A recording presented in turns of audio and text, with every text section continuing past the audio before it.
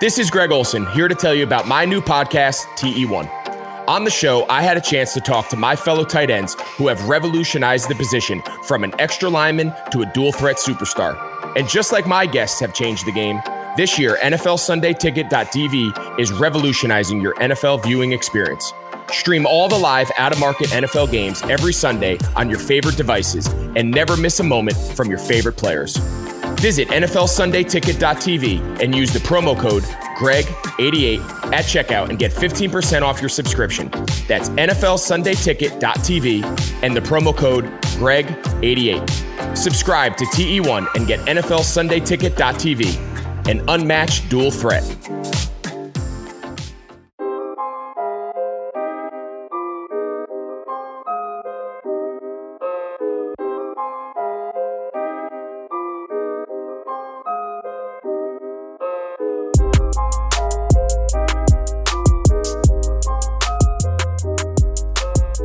What up, everybody? This is Double G for the Fight Game Podcast.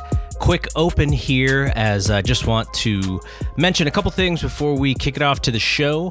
On Tuesday night, we will finally post the Rocky Balboa version of the Rocky podcast that we decided to hold off last week because we wanted to make one edit. The edit is done, so that podcast will be up Tuesday.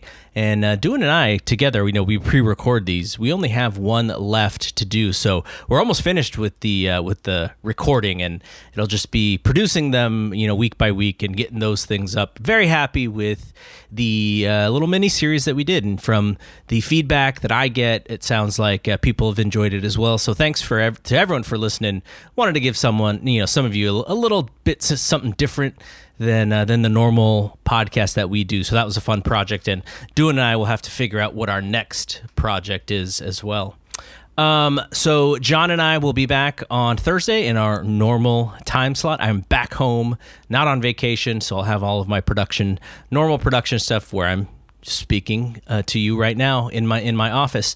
And the last thing is this podcast is specifically going to be about the WCW Saturday Night Show that John and I cover. I think it is the August 8th, 1992 episode. And when we recorded it, I hadn't figured out what I was going to do with someone who I wanted to bring on, who is Larry Caution, who is a big fan and someone who I met mostly through our Facebook group. I think Chris DiPatrio invited him in, and I've gotten to know Larry over the last year or so, and it's been a blast. He's a really good guy. And he actually went to the show live where Ron Simmons beats Big Van Vader for the WCW Championship.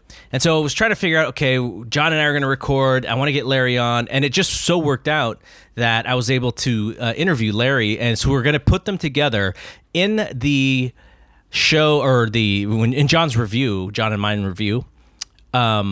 I mentioned it to John. I was like, I got to get Larry on. Larry was at the show live, and John's like, you need to ask him this. So I recorded that, not knowing that I was actually going to get Larry on right away. So he'll be on right after that. And, I kind of explained at the beginning that even though we had just talked about getting Larry on, I was able to do it. So, when you tape things on different days or whatever, you could be a little bit mixed up. But glad to get Larry on. And yeah, so we're going to take a real quick break, and then John and I will come on to talk about what is a really good episode of WCW Saturday Night, and then I'll bring Larry on to talk about being there live to close the show. All right, let's talk about a new sponsor, Sunday Ticket. Sundays are coming back in the NFL with NFLSundayTicket.tv. You can stream every live out-of-market NFL game every Sunday afternoon on your favorite devices, plus Red Zone and DirecTV Fantasy Zone channels. You'll never miss your favorite teams and favorite players, and who doesn't love Red Zone? What an amazing channel Red Zone is. No matter where you live, NFLTicket.tv is your key to the most glorious Sundays ever. Use the promo code BLUEWIRE at checkout to get 15% off your subscription. visit NFLSundayTicket.tv and use promo code BLUEWIRE. All right, John, we are going to review what is a really tremendous wrestling show. And whenever we watch these WCW Saturday night shows, I try to think back about if I watched it live or what I remember. I did not remember both the Ron Simmons and Vader angle and the Sting with Rude and Koloff thing being as good as it was. And I'm not exactly sure why. Like I liked Ron Simmons. I didn't necessarily see Ron Simmons as like a future heavyweight champion, but they had been pushing him over the last few weeks as someone who was going to get in the mix. And I think I was just so devastated that by Sting losing to Vader and like Vader being like this unbeatable guy, like I just didn't see this one coming. And rewatching it back, I was like, how did I not see this one coming? Because Ron Simmons was clearly the guy that Watts wanted here. Yeah, I mean, I was completely shocked. I mean, looking back at 1992, I remember I found out that Saturday morning before this aired because WCW Pro was on some kind of syndicated channel, but like early in the morning, like around 8 o'clock or 9 o'clock, right? When I'm middle of doing my chores, I was like, oh, wow. I kind of stumbled upon it like, oh, wow, WCW is on this, early on this. I think it might have been on 36 or something like that, channel 36. And right off the bat, they had no footage of the match, but it opened with Ron Simmons talking to Tony Schiavone. He had the WCW World Title. And I was like, what?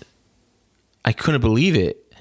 And they hyped up like, oh, make sure you tune in, later on, on World Championship Wrestling or WCW Saturday Night to see how he won the championship and everything. So I found out in the early morning. So I couldn't wait to tune in to see what happened, when it happened, how it happened. And it is one of my all-time favorite moments in professional wrestling. Everything I love about professional wrestling, the emotion, the drama, the reaction from the crowd, people crying. I mean, it's everything I just want to book, like I want it to happen. I want people to be just emotional over these results. And it was a great thing. I mean, it was a great moment. Unfortunately, Ron Simmons' reign didn't live up to that moment, but at least this moment of him winning the championship here is just something that will be long remembered and still remembered to this day. And I remember, booking a similar scenario with this because I loved it so much with Dave Dutra. When he won his first championship, the ABW Internet Championship, I had a match with, Timothy Thatcher was my ABW Internet champion, and he was wrestling a guy named Mr. Wrestling Number 4, and they've had this great feud, just classic scientific matches and British round robin matches, and it looked like, oh man, Mr. Wrestling 4 is going to win the championship this show, right? This is it. This is match 3 of their series. He has to win, right? But earlier, he goes out to help another babyface who's being attacked by this big 400-pounder, and he gets destroyed by the 400-pounder. This Larry Blackwell destroys him, splashes him multiple times. Now, Mr. Wrestling 4 is taking out the match. And so I do something similar, but I do a little different. I do the Pick the Winner Battle Royal, which we had, which it was kind of a fun little gimmick where fans would buy raffle tickets, and they would buy the raffle ticket. They got a pick, and if they raffle tickets picked, they get to pick out of a hat, and out of the hat was a wrestler, and in the battle royal, that was their wrestler for the match. And if the wrestler won, they would get a gift card, and from Best Buy, I think it was at the time. So, but of course, I had Dave Dutra winning, right? And so he won that, and ended up winning the also wrestling Timothy Thatcher and winning the title that night. So just because of this Ron Simmons, and it's funny because I remember hanging out with Dave Dutra and I was telling him about this. He'd never seen it before, right? I'm like, dude, one of the greatest moments in wrestling is when Ron Simmons wins the world title, and he never seen it. He was a WWF guy, right? He didn't watch WCW. He watched some stuff, but later on. with the Nitro stuff. So I remember like at my buddy JJ's house, bringing up my phone and like finding it on YouTube and like, this is it right here. And he's like, wow. And he was like so impressed. And then I remember telling him about this booking. And this is like, probably like 9 months later. And he's like, Ron Simmons Vader? I'm like, yeah, that's basically what we're going for here. So yeah. So this like I said, this match just lived. I mean, still got a little emotional watching it. I just love that fan in the front row who just jumps up. He does the boss route and splits. He's so excited, and they just show the crying, but I remember him just crying his eyes out, and so happy for him, and so happy for those people in Baltimore to see that moment. Well, our buddy on our Fight Game podcast Facebook group, Larry Caution, he was there. Oh my God, was it him?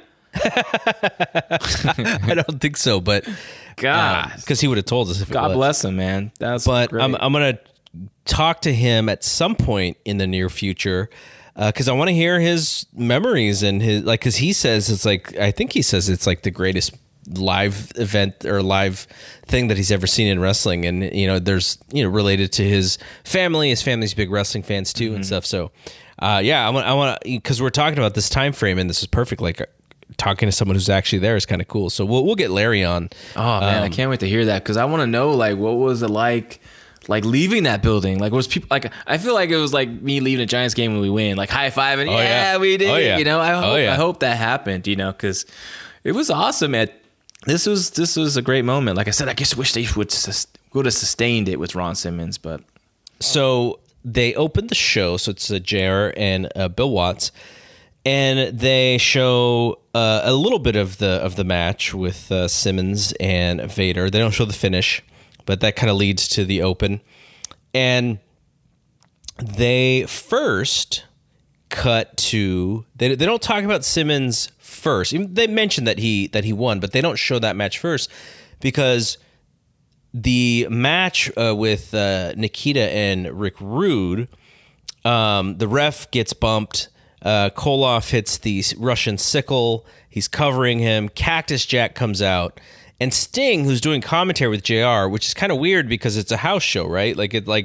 So JR and Sting. This was like I think this is a tape for like a worldwide or syndicated stuff, right? But that's what I'm pretty sure. Because look at how light it. Like look at the light. No, I know, but the way that the way that they sort of were selling it was like it just happened at a house show.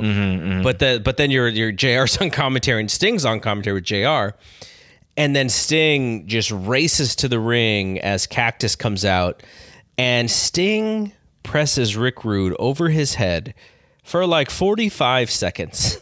Just keeps this dude over his head, and finally drops him down. And out comes Jake the Snake Roberts. He's got a chair, bashes Sting with the chair. Thankfully, Sting gets his hands up. And then he hits his famous clothesline, and then he hits his DDT onto the chair. So Sting's out of there because Sting is supposed to be facing Vader in the main event. So you got to take Sting out to set up someone else winning the championship. So Watts, so they cut back to Watts and JR talking on WCW Saturday Night, and Watts says that Simmons' name was drawn from a hat to replace Sting. Now, as a, what would I have been, teenage wrestling fan, like, that's sort of believable. But when I looked back and I was like, we're rewatching this time, I'm like, okay, like he's clearly building Ron Simmons here. Okay, so the for the rewatched version, I'm like, okay, I'm sure everyone bought that, but it was like, okay, maybe there was, I'm sure the smartest wrestling fans back then had sort of figured this out, even though I didn't. And so he says that there's 7 wrestlers, Dan Spivey, Van Hammer, Barry Windham, Dustin, Barbarian, and Cactus all came to the ring to put their name into this hat to pick who's going to face. Because Bill Watts says, you paid your money, you're getting a world title match. Rick Rude comes out and says, I'm the U.S. champion. I should be in this as well. no stunning Steve Austin in this in this draw here. Yeah, that was interesting. And so, also, obviously Simmons, Ron Simmons was in this draw. So Simmons wins the draw, wins the match. It wasn't a very long match, right? It was like 8 minutes or something. Yeah, it wasn't long. And then they showed Dusty come out to hug him. Now, what was the relationship there? I don't even know what Dusty was doing in WCW at that time. He was still must have been doing some sort of booking, but I do know they have a relationship because if you remember in 1991 when Ron Simmons was challenging Lex Luger for the world title at the big match at Halloween Havoc 91, he had Dusty Rhodes in his corner to counter Harley Race in Luger's corner, right? They had seconds of the big 2 out of 3 falls match. So, and there was a promo stuff building up to that match too before that. So there was like some history there. And I also think it was like a stamp of approval from a former world champion, a legendary guy like Dusty. So that was nice. That was a nice little touch. But they never really did anything after that. That was it, right? Yeah. I think Spivey and Van Hammer being in the top 5 or top 8 or whatever was kind of weird, and Austin's not in there. But otherwise, I thought just it was very well done. Maybe because Rick Rude does come out, and he's like the only. Well, I guess Stan Spivey's a heel, but only Dangerous Alliance member to come out and say, I'll never forget this segment because I remember like Bill Watts go, "Well, put your name in there." Yeah. Like the way he said it just cracked me up. But the one thing, like to call back to last week's show, like Gordy and Doc were there, and they were saying that they would love a shot at Vader too, and then they didn't put their name in. So I mean, you have to really sort of go back to the last week to nitpick that. I wonder if people were thinking it's going to be Dustin. Mm-hmm. At the time, I think that's what they're trying to go for. Maybe that's what I would have thought. Like, they're this is Dustin finally getting this win, but it would have been death for him to win this title too. I always great for him yes. I always thought they could have done Dustin over Vader in '93 sometime for like a short reign, like his dad had a short reign. Because I always liked the story of Dustin going against Vader, just a playoff of just the Dusty Rhodes and Harley Race feud, right? And Dustin getting a big win in '93, not 92. So the first match is Dan Spivey against I don't even know who this person was because he jumped the guy before the match started. They said his name like halfway through it, and I forget who it was, but he looked like a young kid with a really bad haircut and a bad body, and it was interesting because Spivey doesn't finish him with the traditional power bomb that he used to do because I guess Vader does the power bomb, so he's not going to do it. He beats him with this the Dragon Sleeper, like a unique version of Dragon Sleeper where he traps the arm, which I thought was pretty cool. And he also, because in Japan he did the Spivey Spike, which was just a DDT. But he's he's not going to do the DDT because now Jake Roberts is here, right? Jake Roberts is coming. But though Arn Anderson does the DDT, so I think maybe a new character is like, okay, well, he's not new. It seems like Dan Spivey always just shows up at WCW. Like he goes, comes back, comes back, cuts like a psycho promo on the inset. If you want to know when people say a wrestling promo, this is like the wrestling promo, right? Just yelling and. There's no peaks and valleys in what he's talking about. And I don't mind a traditional wrestling promo. I think they get a bad rap, but this one's an example of a bad one. And then JR pushing Bret Hart and Ted DiBiase on his hotline. Did you find out what was going on there? Contract was coming up, right? Or something? Yeah, I don't know. There was nothing in the Observer other than the only thing Dave said in the Observer was... He said he wrote something about, was it Flair? Yeah, something about, I think, Flair going back to WCW. He's like, whatever you've heard about Flair, he's not going there right now or something. That was the only thing. So the Big Cat and the Junkyard Dog, the dog and the cat on the same team versus Chris Sullivan and James Motes. So the story here is that JYD blinded Big Cat because he headbutted him with his glasses on, and then he felt bad and wanted to help him, I guess, recover from that. So they became a tag team. And Cat wins with just an elbow, like big elbow though. I mean, like, you got the speed and the God, he got some great height on it. Yeah, I mean, shoot, that should be to some guy, right? You would think a guy that big coming down that hard look good. I like this team, and I remember only lasting I think it only lasts a few weeks. I think Dog's soon on his way out, but Dog seems like he's actually in decent shape. You know, he doesn't look. Yeah, he looked okay, and Cat was, he's pretty athletic, so yeah. A lot of that stuff did. I thought this tag team really could have worked. I thought sad they didn't stick around as a team. But yeah, I remember the angle, and I remember them teaming, but I remember also they're gone as soon as they teamed up. So. And the next match is Van Hammer, our friend Van Hammer, against Tracy Smothers. He was not going to run roughshod through Tracy Smothers, though he still wins the match. Smothers is doing the old heel move of, complaining about getting his tights grabbed, and obviously Hammer was not grabbing his tights. He does win with the slingshot suplex, but again, he wasn't gonna just quickly beat Tracy Smothers in this match. No, it's not like last week where he seemed like he didn't know what the hell he was doing halfway. Actually, through the whole match, he was didn't know where he was coming or going. I think this week they're like, let's put him with a veteran, some guy that can kind of guide him through this thing and get him through it. And Tracy did a good job. And then we have Hammer Valentine and Dick Slater against Ian Weston and the Italian Stallion. And on cue, JR talks about Italian Stallion like being in the Guinness Book of World Records or something for eating pasta. I think he was. Thing? Yeah, it was legit. I think it was legit. And did you call him Ian Weston because of your boy on 90210? Ian Weston is supposed to be Ian? It's Ian Weston, yeah. I thought maybe it was Ian, because isn't that guy's name Ian? Ian Ziering, yeah. Yeah. I thought you were trying to throw 90210 in there. Valentine wins it with a figure four, and I wrote here, I said, this is more of a John match than it is a my kind of match, because I thought it was, pretty laborious. Not that it wasn't good, but it was a little long for my taste. It went a little long. There's some stuff I really like. Some stuff I thought it could have been a lot shorter. Personally, I did like the spot where it was so simple and so easy.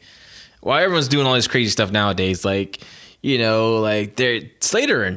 and Valentine are just a bunch of dicks, man. I think they're not giving even an Italian Stallion anything really, but they gave him something, which was Slater's like, okay, whip me off. You're gonna miss a drop kick, so it looked like Italian Stallion's gonna finally hit a move, so he goes for the big drop kick. Oh, here's gonna be the big drop kick to make the hot tag, right?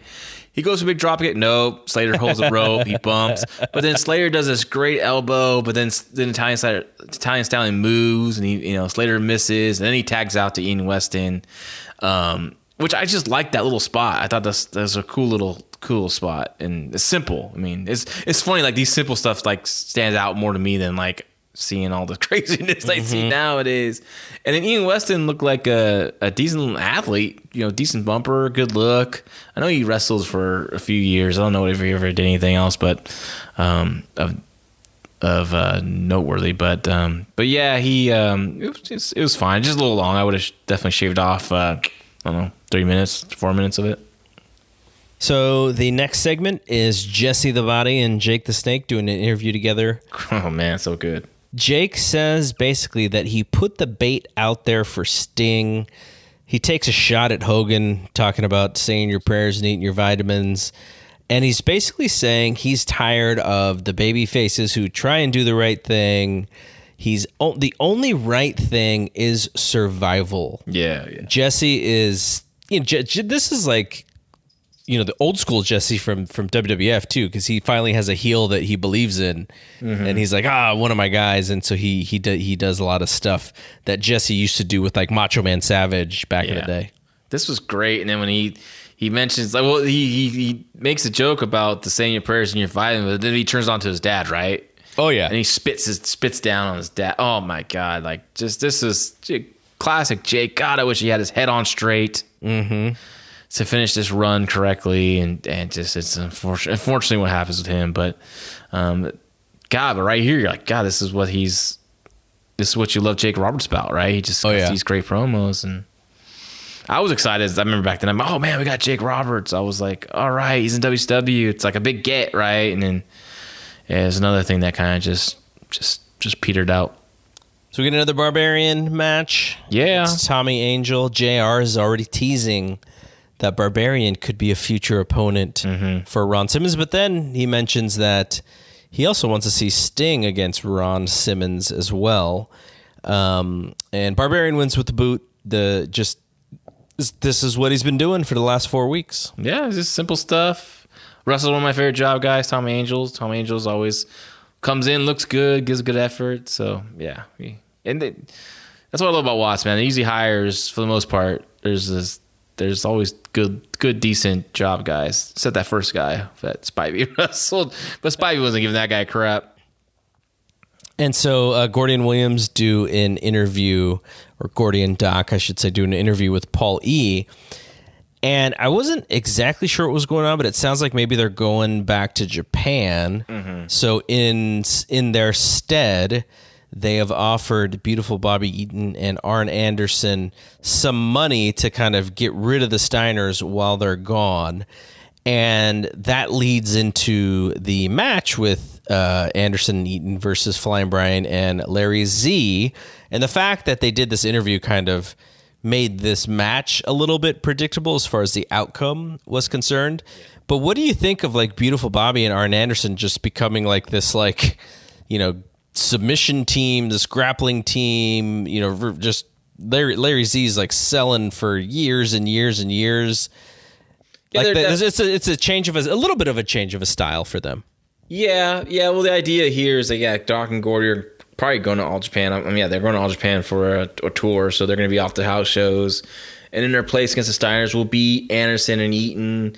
But these towns, the Steiners beat for the titles. Yeah, so they've already been through. These towns with this team, right? And they're going to be good matches because they're all four really good. It's just this is just a little way to add some spice to it, being bounty hunters basically for Doc and Gordy. They kind of went to a style of the Andersons where they work on a body part and they take out Larry Zbyszko, which I liked what they did here. At first, I don't remember this. I don't remember it, but then I like what they did is like something happened during the damn commercial break, right? The tape machines are rolling. Well, if something happens, we'll show it to you, right? But they never do, right? Which drives me insane. And they finally did it here, like so. It makes makes the viewer maybe next time wants to stick around during a commercial break. Maybe there'll be something they'll show us. So I like that. I just couldn't understand. Maybe you got it. I didn't get it. But why was the top rope rule ascended for this match? Yeah, it was a little weird. Why? So what I thought was it was so predictable based off the interview that Anderson and Eaton were winning that maybe they thought if they did the top rope thing that maybe that people think, oh, now Flying Brian's gonna win this match or something. That's the only thing I could think of. But I don't like the fact that Bill Watts has taken this move away, and it seems like every week there's a match where you can do the move. Yeah, but it's usually a heel behind the rest back, though, right? But here's the thing: they're already starting to get rid of it because Jim Ross is promoting that he's not a fan of it, and that was rule. Weird. That was weird. It's like, I'm not a fan of it as it's written currently. I was like, as it's written. The rule, written. I know, but he's our voice, right? Absolutely. So he has to be and I think rightfully so. Like they got a lot of flack for this stupid idea that Bill Watts, and Bill's like, well, shoot, I can't just take it and go backwards, right? He's not gonna do that, but he'll build to it, which is nice, and we'll see. And then they're gonna do there might be a voting coming up, and we'll see what happens. So this top rope rule lasted we think 6 weeks, 4 weeks maybe. And I don't remember. Really? Well, Watts showed up. Let's say about May or June was his official. So yeah, it was about 3 months. 3 months of 12 weeks. So, But So that was the main event, and they then showed the end of Simmons and Vader again to go off the air. So in the Observer, in order for Jake to get his release from WWF that would allow him to work for WCW at this point, he also had to give up his rights to all future merchandising income, since they were going to continue selling stuff with his name on it. So he just was like, all right, like, you guys can have it, so I can go immediately work for WCW right now. I don't know if that was necessarily the smartest thing to do. Because he ended up messing it up and then out of a contract as soon as he got there. And then the one other thing was that he was listed on the booking sheets, because obviously they didn't want to. I don't know why they didn't want to give it away, but this was a secret. And, he came in, and I don't think there was maybe a couple people who knew what was going on, but on the booking sheets, he was listed as Bad Bob. Eddie Gilbert was supposed to come in too. At this point? I don't know when he was supposed to come in, but Watts was bringing him into WCW. And I think he did like an interview with the Torch or did something, and he kind of like mentions that he's going to WCW, and Bill Watts got so pissed never brought him in, which would have sucked because I was a huge Eddie Gilbert fan. I love that guy, So, he would have been a great addition as a heel to WCW '92. All right, well, that's it for the WCW. Well, Vader had a promo. I mean, simple. I mean, Vader at the close it. Yeah, he didn't want any. He didn't want any excuses, even though Harley was given the excuses. Vader just wanted a rematch. He wanted the shot again. Yeah. I thought it was effective. It was nice, effective. He was speaking in the third person. He always Vader's. Yeah, he's an interesting character, but so intense. And then he used the brother. Oh yeah, he was a big brother guy. Yeah, for sure. Good brothers. Yeah, exactly. All right, let's go to a break, but that's your WCW Saturday Night Review for August 8th, 1992. All right, let's talk about our friends at Deal Dash. Have you ever heard of DealDash.com? It's the best, most honest bidding site where you can win things you'd never expect at a price you'd never believe. They have over 1,000 auctions every day on electronics, appliances, beauty products, home decor, and even cars. Here's how it works. It's like an auction, but every item starts at $0 and only goes up 1 cent every time you bid. The kicker is that the auction clock restarts after just 10 seconds. That means every time you bid, everyone else has 10 seconds to answer, or the item is yours. If you go ahead and buy now, Deal Dash is offering our listeners an extra 100 free bids upon sign up on top of their other discounts. Go to DealDash.com and use your offer code FIGHTGAME or DealDash.fm/FightGame. That's DealDash.fm/FIGHTGAME. All right, I did manage to get Larry on this week. In the previous segment, I told John I wanted to get him on, and it happened much sooner than I anticipated. But Larry Caution, what's up, man? What's going on, Garrett? How you feeling tonight? Pretty good. So when John and I started to cover the WCW Saturday Night era of late 1992, so the last 6 months, one of the reasons was because I was kind of excited to talk about this Watts era and the Ron Simmons title change. And I think I was trying to remember like my memories of that time. Now, I am like probably 16 at that time. And I would say that 1991 is probably 1991, early 92 is where my wrestling fandom is probably at its peak, even comparing that to the Attitude Era. I was just so dug in with both companies at that time. And so, in mid 92 through late 92, I would say it wanes a little bit, but mostly just because, I'm just getting older and I have more stuff to do. I'm about to be a junior in high school. And so that's part of it. But I couldn't think of what other thing? And then I started thinking about it. I was like, okay, Hogan is gone, and he was my guy from being a youngster. And then Flair going to WWE was such a big thing. Like, I was so dug in on that story. And now, at this point in WWF, he's not really being used all that much. So that is also probably part of it.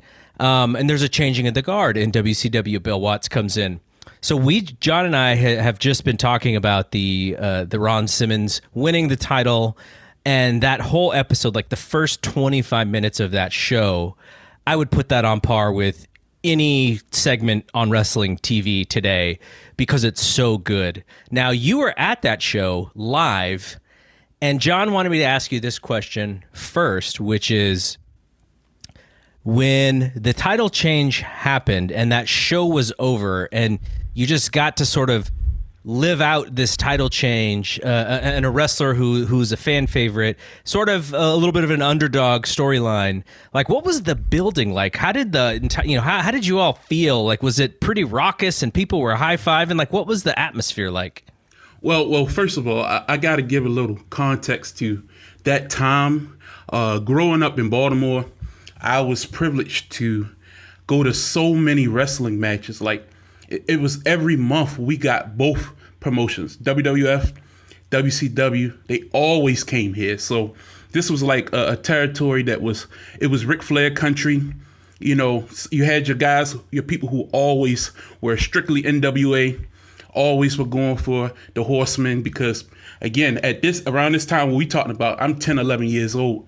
So I'm not old enough to really like travel on my own. My uncles were huge wrestling fans, and my father. So we always went to like every show. But when Flair left, this is very important. The building wasn't as full as it used to be. So it was like not knowing exactly what was happening behind the scenes as much. And my uncle was a observer. He would get the Observer, somebody who would Xerox him a copy, a buddy of his at work, and he would like tell you behind the scenes stuff. But it wasn't like something that you knew exactly. Like, he would always pick with me, like, oh yeah, I already know what's going to happen, and you falling for this and all this, like teasing me, you know. So I'm a hardcore. You know, when you're that age and you get into something and you're following that closely, you really get into it. And when Ric Flair went to the WWF, to me, it wasn't that big of a deal because both promotions came here so often. But once you saw that, you know, WCW was left with slim pickings on the top, but then we got Vader, you know, and like Vader was just like a different type of beast, you know. So let me just fast forward to that night. Nobody knew that Ron Simmons was even getting a title shot. You know what I mean? It wasn't like something that was built up. And back in those days, they did like double taping. So we were there the whole time. Early in the night, I think he fought like a scrub or something like that. So it wasn't like he wasn't on the show already. So then later on, when they did this whole drawing thing to determine no one contender, it's not like they promoted ahead of time to let you know you're going to get a title shot. Back in those days, we got big matches like that all the time. So nobody expected a title change, though. So when you say what was the atmosphere, just knowing that a black man, and this is coming, I'm a black man for all those who are listening, don't know me personally. I'm a black man. I'm 10 years old, 11 years old. I'm watching my uncles. I'm watching my father, and the pride they had, the joy they had, just that Ron Simmons was possibly going to even get a title shot.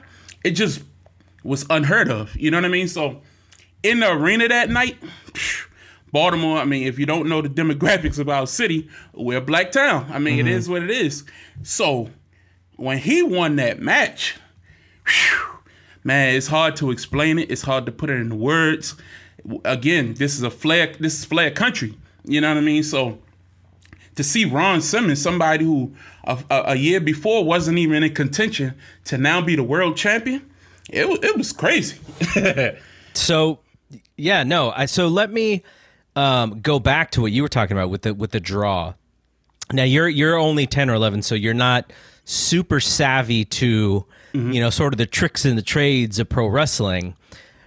But when Sting gets attacked and he's out of the match, to people who are people who are probably close to wrestling, it probably hits them as like, oh, there's an angle coming. Like there's a reason why Sting got hurt, and there's a reason, that he's pulled out of the match. Something is going to happen here.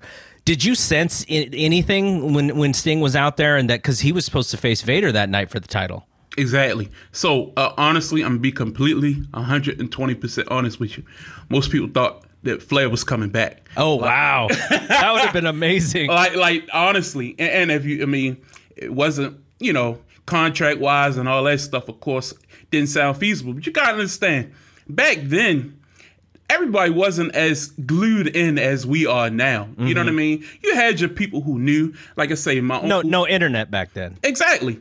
So you had your people who knew, who read up on like the Observer, because that was like the big insider mag. But then people had like, you go to the grocery store and get your magazines where they get your little dirt, here and there. But back then, when you heard that drawing, everybody was just looking at the owl like, is Flair gonna come out? You know what I mean? And honestly, back then, you only had a couple top guys, Sting, Lex Luger, and then possibly here or there, you might get a run with like Sid might, or something like that. Mm-hmm. So who would actually put Ron Simmons in that category? You know what I mean? So that's why it just came out completely out of left field. Sure, he was getting a little push, but it wasn't like a mega push. You can't really think of who did Ron Simmons beat leading up to that match. You know what I mean? Mm-hmm. Yeah, it's interesting rewatching that TV because Watts comes in and they're doing sit downs with Simmons, and he's sitting down with Tony Schiavone. He just got his number retired at Florida State, so they're talking about that. And you don't sense that he's ready for a world title run, but you sense that he's definitely going to be repackaged a little bit, or he's going to be pushed a little bit harder than he was. But like you said, Sting is at the top, and so as long as Sting is at the top, there's not really much room for other baby faces. And that's why when Sting gets hurt in that match where he comes and saves Nikita Koloff and he gets sabotaged by Jake the Snake Roberts, that is a way to take Sting out of the top program. He's now in a grudge match with Jake the Snake, and it makes room for Ron to get that match. But still, in the way that they did it, there, back then we were still, pay-per-view was kind of the big deal. And Watts is really trying to make the house shows a lot more important at that point. But, they've just done a few pay-per-views. You have Halloween Havoc coming up. So it's not like the crowning was going to happen at Halloween Havoc. Instead, the crowning happens in Baltimore with you watching. So I thought that was a really interesting way to handle that situation. Exactly. And I think that's kind of, in essence, what's kind of, people don't get that feeling no more from wrestling. You know what I mean? Back then, it was a house show business, where, again, they came here all the time. So it wasn't like rare for us to get like a big match or something like that. It just wasn't televised. But then during this era, during the Watts era, they started filming TV here. We didn't always get TV. We normally got regularly just house shows, and then we always got like a Great American Bash or something like that. But at this time, I guess WCW, they was moving out of center stage or moving out of just doing strictly tapings in one place. But when they did the double taping, how would I expect, going to the arena that night in August that we're going to get a title change? Nobody saw it coming, which was the magic. What when you say double taping, so you're talking about this is a house show as well as squash matches that are taped before. Exactly. Back then they would how they changed the rings, the ropes around the ring, the aprons and stuff like that. So you knew, and the lights would be different. When the lights were down, it was just, for the house. Then the lights would come up. They'd get brighter. They would put the Saturday night on aprons around the ring. They would do different things to make you know that, okay, this is for TV. And even the announcers would kind of try to get us to pump it up a little bit more. Mm-hmm. And they would do that crowd shots. They did all that back then. But again, coming to the arena every month, you just, nobody expected a title change. Nobody. That's why I think when people say, why were y'all so excited? I'm like, come on, think about it. You there all the time. I hadn't seen a title change probably in my lifetime, be honest with you. Like, just for a regular event like that wasn't like a big pay-per-view or a big-time event. The last probably title change in Baltimore was probably when Ivan Koloff beat Bruno. You know what I mean? Like, so that was before my time. So, yeah, for me, black guy from Baltimore, go to the arena, see Ron Simmons, big, strong black guy, beat Big Van Vader for the world title. It was one of the greatest moments I've ever had in my life. So when you think back to wrestling moments that you've witnessed live, because you've been to a lot of live shows, where does that rank as far as like in the memory bank, as far as the top thing that you've ever seen? As a child, that was number one for sure, no doubt about it. As I got older, I think Great American Bash. I know the name we're not supposed to use. Kevin Sullivan in the bathroom. That was probably one of the most surreal moments because they did that same match at a house show I was at in Baltimore, like a couple months prior to it. Then they did the exact same match at the Great American Bash and went into the bathroom and everything. So that was like surreal. It's funny that you say that because the same person who shall not be named faced Kurt Angle at a San Jose house show, and it was the exact same match that they would do at the Royal Rumble, like I don't know, a couple weeks later or whatever. Exactly, and then the house show match to me was better than the one they did at the Great American Bash that everybody raved about. So yeah, that was like spectacular. I've been to some Manias that were great, but no, those house shows, man, or those intimate moments where everybody was, I mean, I'm telling you, it wasn't that many people in the arena that night when Ron Simmons won the title. And it was so loud, you would think the place had 15 to 20,000 people in there. But I'm telling you, man, maybe about 4,000 folks strong though, you know? And that was the time we were in. Flair wasn't there. The Horseman was gone. The Dangerous Alliance was great. We had Paulie, you know, Steve Austin, Rick Rude. I mean, they had a stable of guys. WCW did, but it wasn't strong on the babyface side. You had Ricky Steamboat, Dustin Rhodes, Ron Simmons. So when they went to do the drawing, the last name, I never thought Ron Simmons was winning that drawing. But yeah, that ranked up there as one of the best moments ever. Me watching wrestling live. So you said something that really was pretty resounding in that, and it reminded me of a conversation that I had with Andreas Hale on Wrestling Observer Radio, because I remember watching WrestleMania, Kofi Kingston and Daniel Bryan, and I thought, wow, this is a really good match. But I also thought, you know what, like they're not going to push Kofi like a champion. Like they're going to treat him as like sort of this upper mid-card guy, and he's going to keep the title by the skin of his teeth, and he's not going to be pushed strong. So I was frustrated at the same time. But what I didn't realize, and this is what I told Andreas, is how important that win, Kofi Kingston winning the title, was to his fan base, to African Americans, and how special of a moment that was. Because I'm just sort of thinking like, you know, WWE will never book him like a proper champion. He's going to be booked like Rey Mysterio. But at the same time, even though, you know, that was probably closer to the truth than not, that moment is what so many people remember. And it was so powerful for folks that who really cares what happened for the next several months? Like that moment was that important to some people. I think this is, and I want to take my time and explain this a little bit. I think sometimes when I speak on race and people take it the wrong way, but this is how I know it's a difference between doing what's best for business, you know, what's going to sell the most tickets, what do people think going to draw the best ratings, and doing things to try to progress things forward. I think sometimes they don't always line up, but I think you can't ignore one because you only care about the dollar.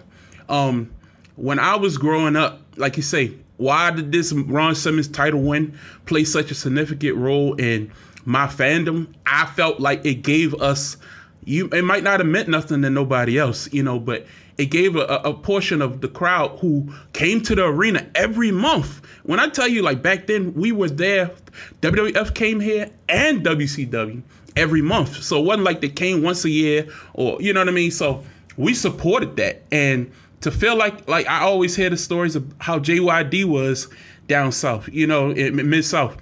So we didn't have anybody who like kind of were our symbol or our hero to turn to, like, I can be like that.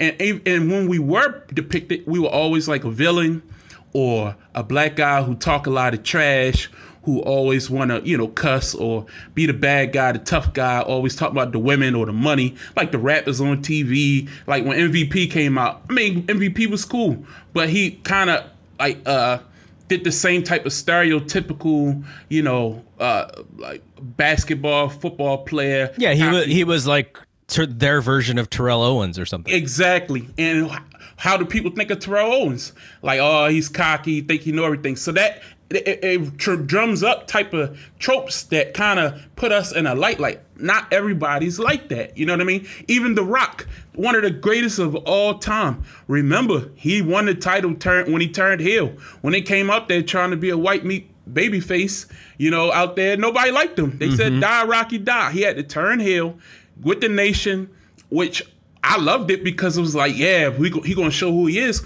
But when I really sat back as I grew up and I got older and I thought about, like, why can't we be accepted just as a straight up good guy? Sure, you're good enough to reach a certain level. Like Ron Simmons was good enough to reach a certain level, but he never cracked that next level. And then people remember him more for when he turned into Farouk, or saying the D word, damn, I don't know if I can say it on this platform. Yes, when he was with AOP, when he became with AOP. You know what I mean? So a lot of people forget that he was the All-American from Florida State, trying to, you know what I mean? So when Kofi came along, always been a good guy his whole career, always tried to do the things the right way. He presented us in a different light, taking nothing away from anybody else who came. Mark Henry, The Rock, all of them were great in their own, and of course, The Rock is a superstar. But again, I didn't want to minimize the Kofi run because it showed that we can be viewed in a different light. That's why I say about Big E. A lot of people don't want him they want him to turn heel. They want him to show more of a cocky, like, I'm like, look, we don't have to only fit into one box. We can be more than one thing. So I think that's why it was so important, and it touched us all in a different way. I'm not saying everybody. I'm not going to speak for all black people. I'm talking about it's a certain segment of us who have seen certain replications of the same type of character, which that happens across all races. I'm not saying that only happens to black people, but I can only speak for what we've seen. Like, I'm a big Sasha Banks fan. You know that, Garrett. Oh, yeah. So, a lot of people, when Sasha was a baby face, oh, she needs to turn heel. Oh, she's not a real baby face. She's doing heelish things as a baby face. But the fans were loving her. Like, the fans they turned her into a baby face because they respected how good she was. But the whole run, everybody, oh, she needs to be a heel. She needs to be a heel. I'm like, is that the only way we can be featured? Is that the only way we can be shown as a character, as to be a cocky, arrogant, you know what I mean? Like, it doesn't give enough role models to the young black kids growing up to be like, you don't have to be one way. You can be a diverse people that we are. So a death happened today that I have seen a lot of people show their respects and their proper respects for, but was this one of these stereotype characters. You didn't necessarily bring this guy up, but James Harris, who played Kamala, passed away today. And I'm seeing a lot of like, oh, one of the greatest gimmicks of all time. This guy, I loved his gimmick. And I mean, I'm sure it worked, right? In its time, it worked. But looking back on it with 2020 eyes, I think people would probably see a lot of problems with that gimmick. What was your thoughts on when you heard about James Harris today? I mean, as I posted in our Facebook group, I said, all respect to him, rest in peace. As a person, you never judge like an actor on the role they play on TV. You know what I mean? So, of course, if someone passes away, he did a great job in the role he was cast in. But my issue has always been when we, especially growing up, back in those times, I thought that particular character wasn't necessarily good because we didn't have too many characters showing opposite. You know what I mean? Like, it has to be more than one. It can't be a Bad News Brown, a Kamala, you know what I mean? Like a Coco Beware. Yeah, I mean, get it, whatever. You know, he was a gimmick. They were a joke. You know, but then you had your Rocky Johnsons and your but Saba Simba. We all remember that too. Oh, yeah. You know, I'm just saying, like, Kamala, just focusing on him. It was a sticking point for my family. And again, I'm coming from I was raised by very strong black men, you know what I mean? And they took it personal. They like, nah, that's terrible, you know what I mean? And that generation, my father sat me down and said, don't let nobody minimize us. Don't let nobody, try to put us in a box. And some people took joy in watching him play that character. And they say, that's how we act. You know what I mean? It was like, we're savages. And of course, the Samoan, they went through that too, So again, I don't want to diminish the history of his career, or he did a great job in the role. He drew good money, so no disrespect to him, but that particular character and some of those characters, if you look throughout history, not something I want to shine a huge light on in this 2020 day that we're in. So, just to wrap this thing up, you mentioned this guy's name a few minutes ago, and he is someone who I've been just hoping that they see something in further than what he is in, which is a really good character in a group with New Day. But Big E, I've been really hoping that they give him a run, pretty much since he arrived. I just have been waiting and waiting and waiting. And it looks like they may be doing something with him. What are your thoughts on that? And do you think that they're going to follow through with this promise of a push here? I mean, I love Big E. Always have. I think he has a lot of potential. He was great in FCW, NXT, those early days. When he came up, I think they didn't know what to do with him. And he got lost. But now, again, I think the New Day, they took that and made it their own. I love the podcast. Of course, everybody hates the pancakes, hates all that. I mean, I'm not, you know what I mean? But again, that's what they decided to do, whatever. As a single, he has to get out of that just being a tag guy label. And we all know the problem with WWE, is Vince McMahon. And if Vince sees you one way, or he sees you as just this one way, it's hard for him to fully go all the way with him. I think Big E he has the vocal ability to do good promos. I think he can wrestle. I think he got good power. But again, for his body frame, is he the height that Vince likes to push? I don't know. I mean, I just don't know. What you think, Garrett? Okay, so I think the podcast has given even more shine to him as someone who can talk. I think he, all three of those guys, I would say Xavier and Big E are probably a little bit better. They're just have a little bit more fun with it. Kofi's a family man, and he doesn't have wild ranging opinions, but those guys are a little bit more natural at it. And I think that Big E has really shined through on this show. And when I listen to that podcast, the thing that I keep going back to is like, why isn't this guy on my television more? So I want them to do something with him. And I've pulled away from Raw and SmackDown for the most part because I'm just unhappy with the shows. But one thing that could get me back watching is if Big E gets a big push, because I just been waiting for it. And I'm very cautious on my words. I don't like when. Because it's been people out there who say, because of everything that's happening in the world right now, they need to do this. I hate that. I don't want anybody to be pushed because of the Black Lives Matter movement. Yeah. I don't want anybody to be used as some type of poster child or a token that, we need to push this person. I think, and I think they did a lot of these changes, really. If you really look at what's been happening over the past year, ever since they had that issue with remember the t-shirt that was coming out for the guy who's no longer with the company, used to be with New Japan. Oh my goodness, his name is escaping me. And they said they put a t-shirt out and Triple H had approved it. or something like that. Oh, yeah. Man, I can't think of his name. But anyway, ever since that happened, I think they've made a concerted effort. It was the T-shirt with like the big smile, the smiley right? face. Yeah. Yep. And he was getting a push in NXT. I think he had won that tournament they had. Oh man, I can't think of his name. I'm sorry, it's just escaping me. Ever since that happened, I think they actually took a look at how they were pushing the diversity then. So they actually were out in front of this whole, new issue that just popped up back in June.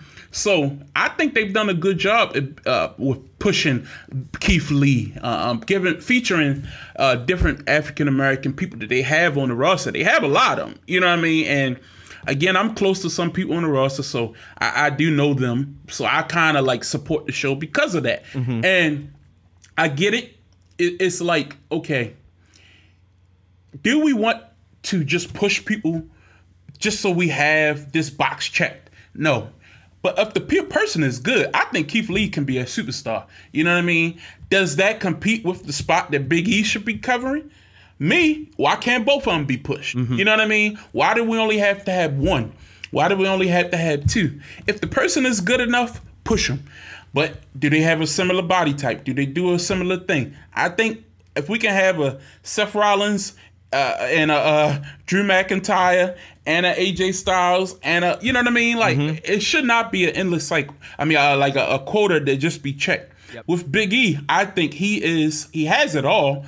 I just think he needs to be put out there and allowed to flourish on his own and see if he swims, he swims. And look, I don't even think that they need to get rid of, I don't think he needs to go outside of New Day. Like you see in New Japan, they have, they everyone's on a faction, in a faction. Same with Stardom. Like every person in the roster has to be part of a faction. I believe that's how it works. So you can do it creatively. He doesn't have to wash his hands with New Day. He can still be a part of it, and he could represent them as the heavyweight champion of the world if that is what happens. But I've been dying to see it, so I hope it happens too. So before we get out of here. Are you still doing video blogs and stuff? What's going on with your video chat stuff? Well, COVID took a tumble on everything. You would think I would be less busy during COVID, but actually, I work in the hotel business, which is part of the reason why I became I was a huge fan anyway, but it kept me in the fandom longer because whenever the wrestlers would come to town, they stay at my hotel. Oh yeah. So we actually had to shut down because of COVID, and I'm there every day. So, limited staff. So it kind of puts a damper on what I can do and when I can do it. But, I'm a huge Big Brother fan. So oh, yeah. Big Brother's back. So I've been doing some videos on Big Brother. So you can stay tuned for that. I have my website, cautioncreations.com. That's CAUSIONS creations.com, or you can catch me on Facebook or Twitter at Bro Caution. That's my name on Twitter. I've been tweeting a lot about Big Brother. I know Garrett, I'll be doing some spoilers, so just stay away. Yeah, you're a Big Brother fan at a really like insider level. And I want to do that as well, but I just like the TV show so much that I don't like getting spoiled because I think the production on that TV show is so good. And sometimes they're not showing certain things because they don't want to show them, and so it's nice to know. If I need to know like what really happened, of course I'm going to go hit you up. But yeah, like Big Brother, we're kind of doing that. We even have our own little thread in the Facebook group. So if you are a Big Brother fan as well and a wrestling fan, check out the Fight Game Media Twitter handle, and there's the link to the group is on the first tweet there, the saved tweet. So Larry, thanks for hanging out here. I really appreciate it. I once I heard that you went to that show, I was like, oh, I got to talk to him. We've been meaning to do this, and this was the perfect opportunity. Definitely. And I want, it's a book out there if anybody wants to learn about the Baltimore wrestling scene, the history of wrestling in Baltimore. It's called Battleground. Check it out. I mean, it's a really good book. I mean, it's so many memories I have growing up, going to wrestling at the Baltimore Civic Center, and they cover it all there. It's called Battleground. And this was like a big time spot because the NWA would fight for it, and WWE, it was like not all the way in the Northeast, but not all the way in the South. So it was like a central place where they both could come, and they ran here all the time. Oh man, it was great growing up in Baltimore watching wrestling. All right, man. We'll do this again. We'll get you on and talk about something else. But for Larry and John, I'm Double G. We'll see you when we see you. Peace out. All right. And finally, want to talk about our friends at Bet Online. Sports are coming back, and so are your chances to bet on your favorite teams and events. As we've been talking about, Major League Baseball is back in action. And there's no better place to start wagering than our exclusive partners, Bet Online. Check out all the odds, futures, and props to bet on, all available 24/7. And with the return of sports, Bet Online sat down with former pro players Eddie George, Harold Reynolds, and 7-time NBA champ Robert Horry. See what they had to say on what it'll be like playing without fans in a series they're calling Fandemic.